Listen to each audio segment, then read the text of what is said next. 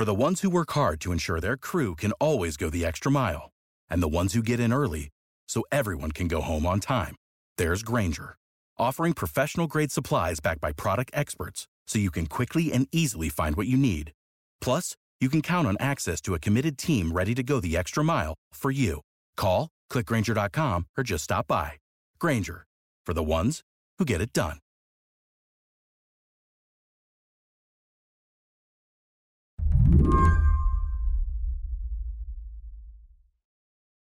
The problem with trying to understand the massive data breach the United States is dealing with at the moment is that the list of industries and agencies that have been impacted just keeps growing.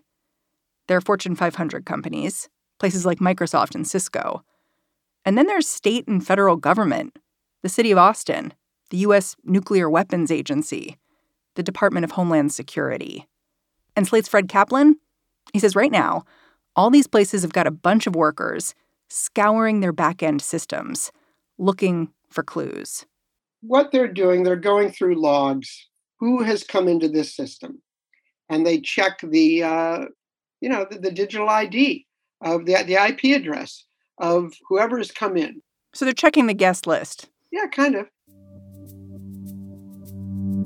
And they now know about 15 or 20 of these that are associated with the hack. So they look for those IDs. They are looking for signs of a perniciously quiet kind of infiltration. Infiltration made possible by malware that rode in as part of a software update that got pushed through months ago to nearly 18,000 clients of a firm called SolarWinds. The malware would be downloaded, but then they wouldn't take advantage of it for days, weeks, sometimes months. So you have to dig deep into the logs to even find this thing. We've never really seen anything like this. Everything about this hack is shrouded in unknowables. Who was the target? The target seems to be everyone. What information have the hackers taken? We might never know. The only thing cybersecurity experts do seem sure of is who was behind the plot. You seem very confident that this was Russia. This is the kind of thing that can really only be done by a state actor. I mean, it's been traced to Russia for a lot of reasons, but one kind of inferential reason is that really not many other countries could have done this.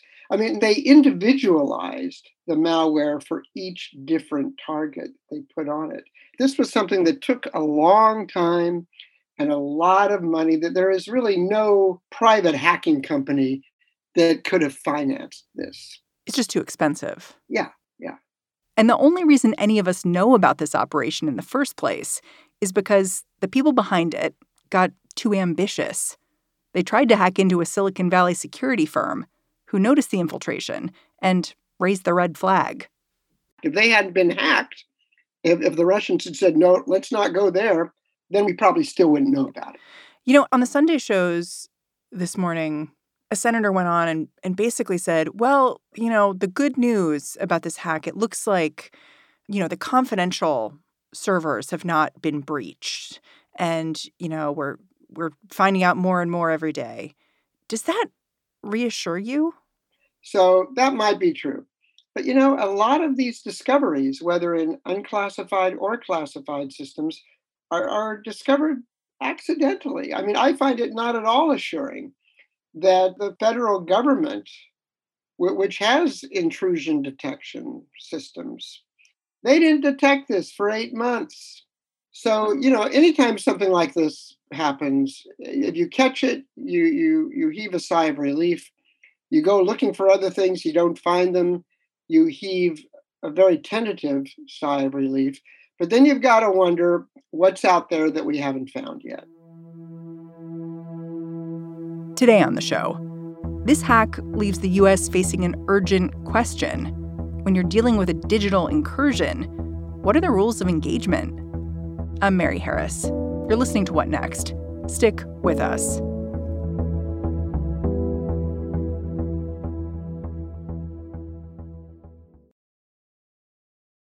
This episode is brought to you by SAP. First, the bad news. SAP Business AI will not help you generate cubist versions of your family's holiday photos, but it will help you understand which supplier is best to help you roll out your plant-based packaging in Southeast Asia, or identify the training your junior project manager needs to rise up the ranks, or automate repetitive tasks while you focus on big innovations. So you can be ready for the next opportunity. Revolutionary technology, real-world results.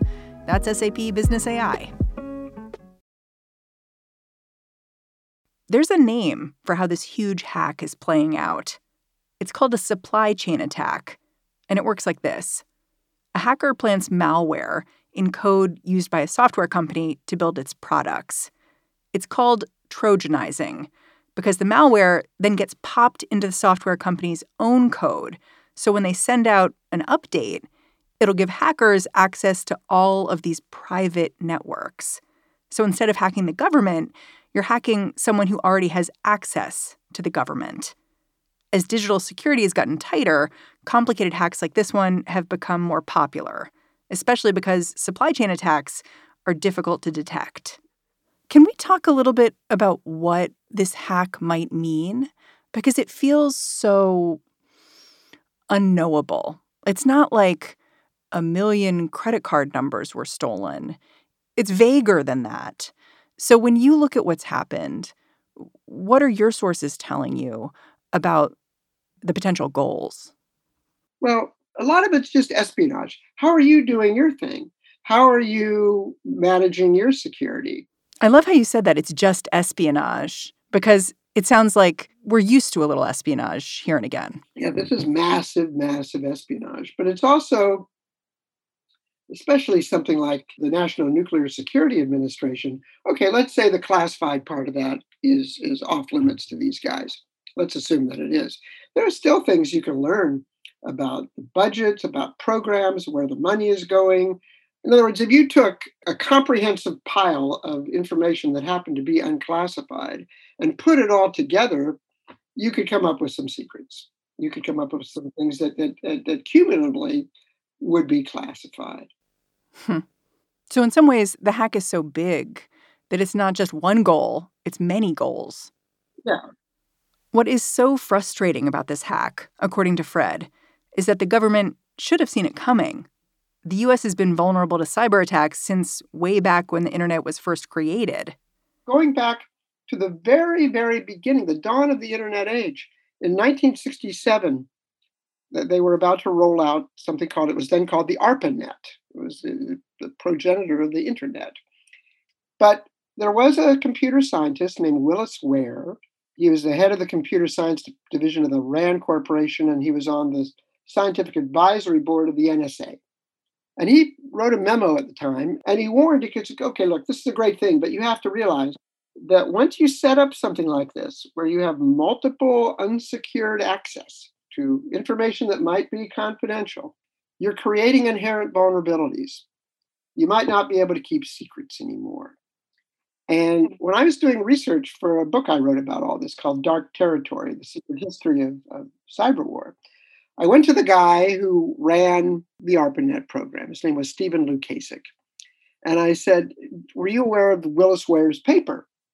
And he said, yeah, I knew Willis, sure. And I said, well, what did you think of this paper? And he goes, well, I took it to my team and they read it and they said, oh, God, listen, don't saddle us with a security requirement, too. I mean, look how hard it took us to get to where we are. This would be like telling the Wright brothers that their first plane at Kitty Hawk had to be able to fly 20 passengers 50 miles. Let's do this step by step. It'll be decades before the Russians can do anything like this anyway. And it did. It took about 3 decades for the Russians to be able to do this. And in the meantime, whole networks and systems had grown up with no provisions for security. Now, since then, there have been provisions for security, but they've sort of been backloaded onto this system. That makes them vulnerable too, I imagine. Yeah. But I mean, the basic structure, you'd have to start all over if you wanted to have a hack-proof thing. It's in the nature of the technology.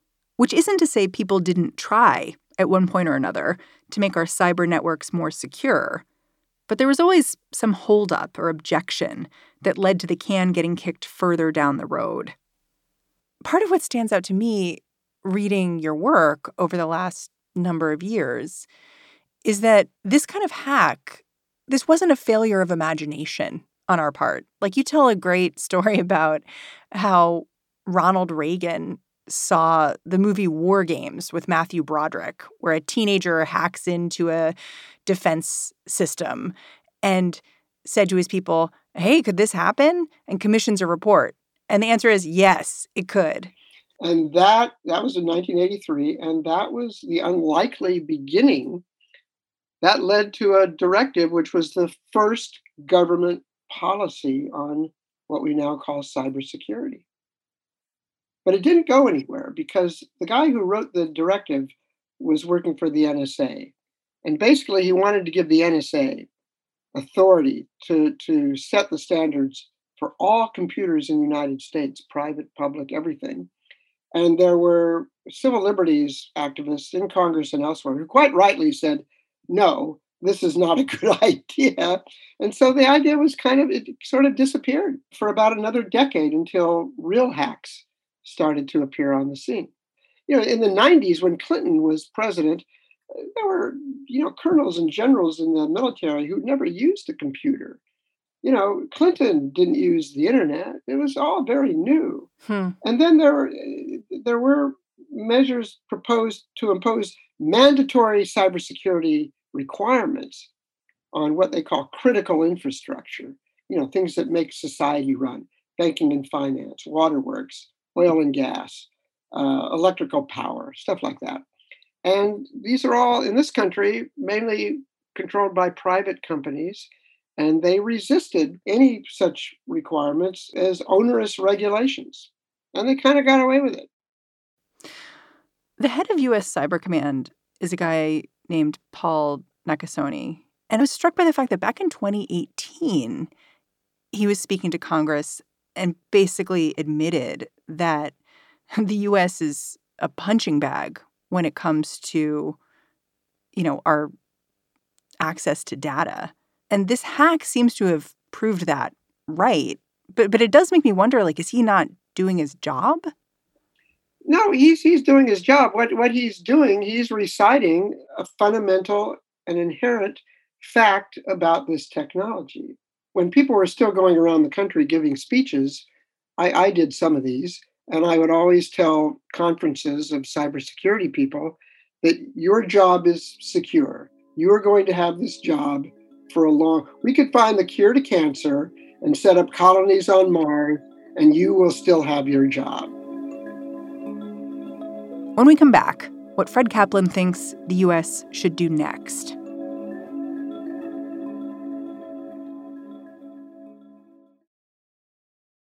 For the ones who work hard to ensure their crew can always go the extra mile, and the ones who get in early so everyone can go home on time, there's Grainger, offering professional-grade supplies backed by product experts so you can quickly and easily find what you need. Plus, you can count on access to a committed team ready to go the extra mile for you. Call, click Grainger.com, or just stop by. Grainger, for the ones who get it done.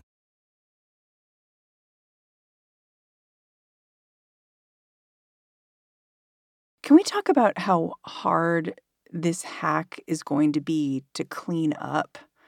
Because I was struck by the op-ed in the New York Times by the former Homeland Security chief, who basically said, we're talking years. I just wonder, as soon as this news broke, were people in Homeland Security setting fire to their laptops?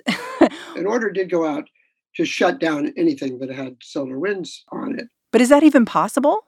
Well, I don't know. It's a lot of computers. So then what do? You just sit there, having messengers take things back and forth from 30 years ago. No, it's good. I mean, as I was told last Friday, that it is still not known where this malware came from. In other words, they know that it was inserted in the back door and of some supply chain, but they don't know exactly where. So the same supply chain could be, providing the ingredients for some other networks as well that we just don't even know about. So that kind of brings me to this question, which is what do we do now? I'm curious what you think the prescription is, both in terms of how we deal with Russia and then also in terms of how we beef up our infrastructure. I think we do have to go back to the idea of some kind of mandatory security requirements. So regulation. There's a lot of industries where you have these. You just got to be able to install certain things as a matter of course. In terms of what to do about Russia now, I'm not really sure. I think at some point you say, look, this one just stepped over the line. We've got to take some measures. And I think this is something I'm still thinking through, and I'm talking with others who are thinking it through. One of the things you do is you do something that damages Putin personally. Why? Because he had to approve this. And you're saying, here, we're punishing you personally. The CIA, for example, knows where all of Putin's money is. But there is I think it's time to step up that kind of thing. I'm not quite sure what it involves, but, for a while we were like issuing indictments to the heads of some Russian or Chinese cyber group. And, come on, nobody's going to extradite these people. I guess if one of them was foolish enough to travel to the United States, they could be arrested on the spot. But that's not going to happen. Fred says the problem with drawing a line like this is that the rules of engagement are actually pretty unclear. Humans have been engaging in armed conflict for a long time, but cyber warfare, that is brand new. There has not been very much systematic thinking about what is cyber deterrence. Like nuclear deterrence, weeks after the bomb hit Hiroshima and Nagasaki, there were civilians who were thinking, okay, is this a fundamentally new kind of bomb? Is this just a regular bomb, but it's a lot bigger? Or does something fundamentally change here? And if it's fundamentally changed, the big task now is to prevent war.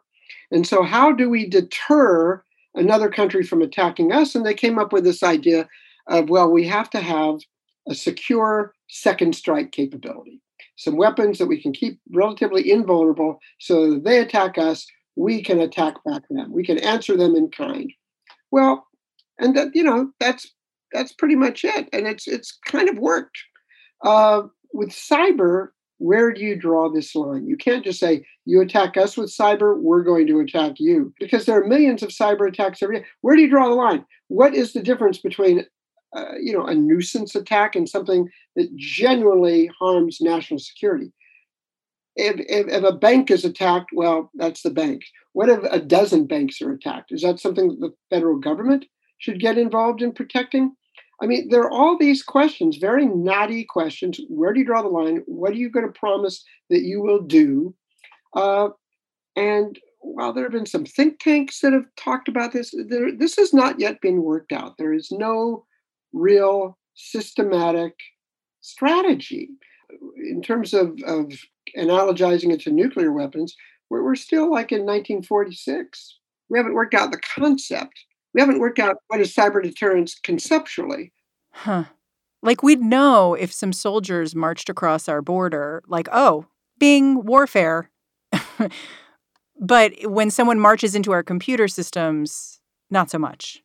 Robert Gates, when he was Secretary of Defense, this is when Bush was still president, he kept getting these daily reports about all these things getting hacked. And he put a question to the Pentagon's General Counsel saying, at what point do these attacks amount to an act of war as defined by international law? And he got the answer back like months later.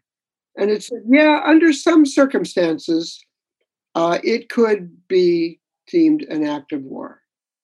But they didn't really say much more than that. I mean, little vague things like maybe if somebody's killed or significant property damage, whatever that means. So this is something, I mean, we're in the thick of this. We're in the thick of it. And the technology has gone way, way, way, way ahead of policy. And we haven't worked out a basic strategy, much less an operational one to deal with this. I do wonder if the fact that this hack was so broad makes our response more simple, because there are so many people, countries, companies that were affected that we have a lot of allies if we know how to use them. Well, that's true. That whatever it is we do, we shouldn't do it alone. It should be done with a lot of allies. And, there are about 20 countries that have militaries with cyber offensive units in it to one degree of effectiveness or another. But, that's the other thing. It's this book I wrote, Dark Territory, where the title come from is that when Robert Gates was Secretary of Defense, getting all these briefings about one hack or another, at one point he told some colleagues, he goes, look, we've got to get together. Even during the height of the Cold War, there were certain rules that the US and the Soviet Union followed. For example, we don't kill each other's spies. We've got to get together with the cyber powers and work out some rules of the road, some rules of engagement, because we're treading in dark territory. Accidents are going to happen.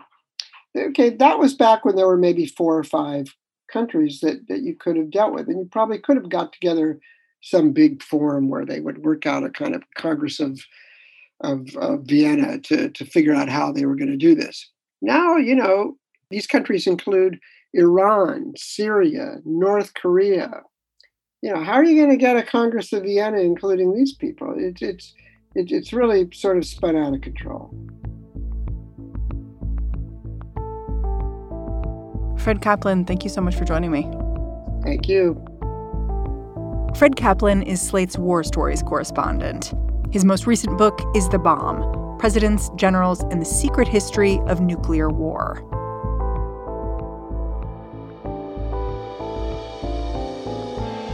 And that's the show. What Next is produced by Davis Land, Danielle Hewitt, Elena Schwartz, and Mary Wilson. We're getting a ton of help right now from Franny Kelly. We are led by Alicia Montgomery and Allison Benedict. And I'm Mary Harris. You can track me down on Twitter. I'm at Mary's Desk. Thanks for listening.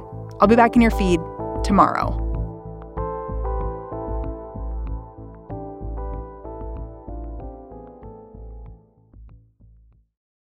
For the ones who work hard to ensure their crew can always go the extra mile, and the ones who get in early so everyone can go home on time, there's Grainger, offering professional-grade supplies backed by product experts so you can quickly and easily find what you need. Plus, you can count on access to a committed team ready to go the extra mile for you. Call, click Grainger.com, or just stop by. Grainger, for the ones who get it done.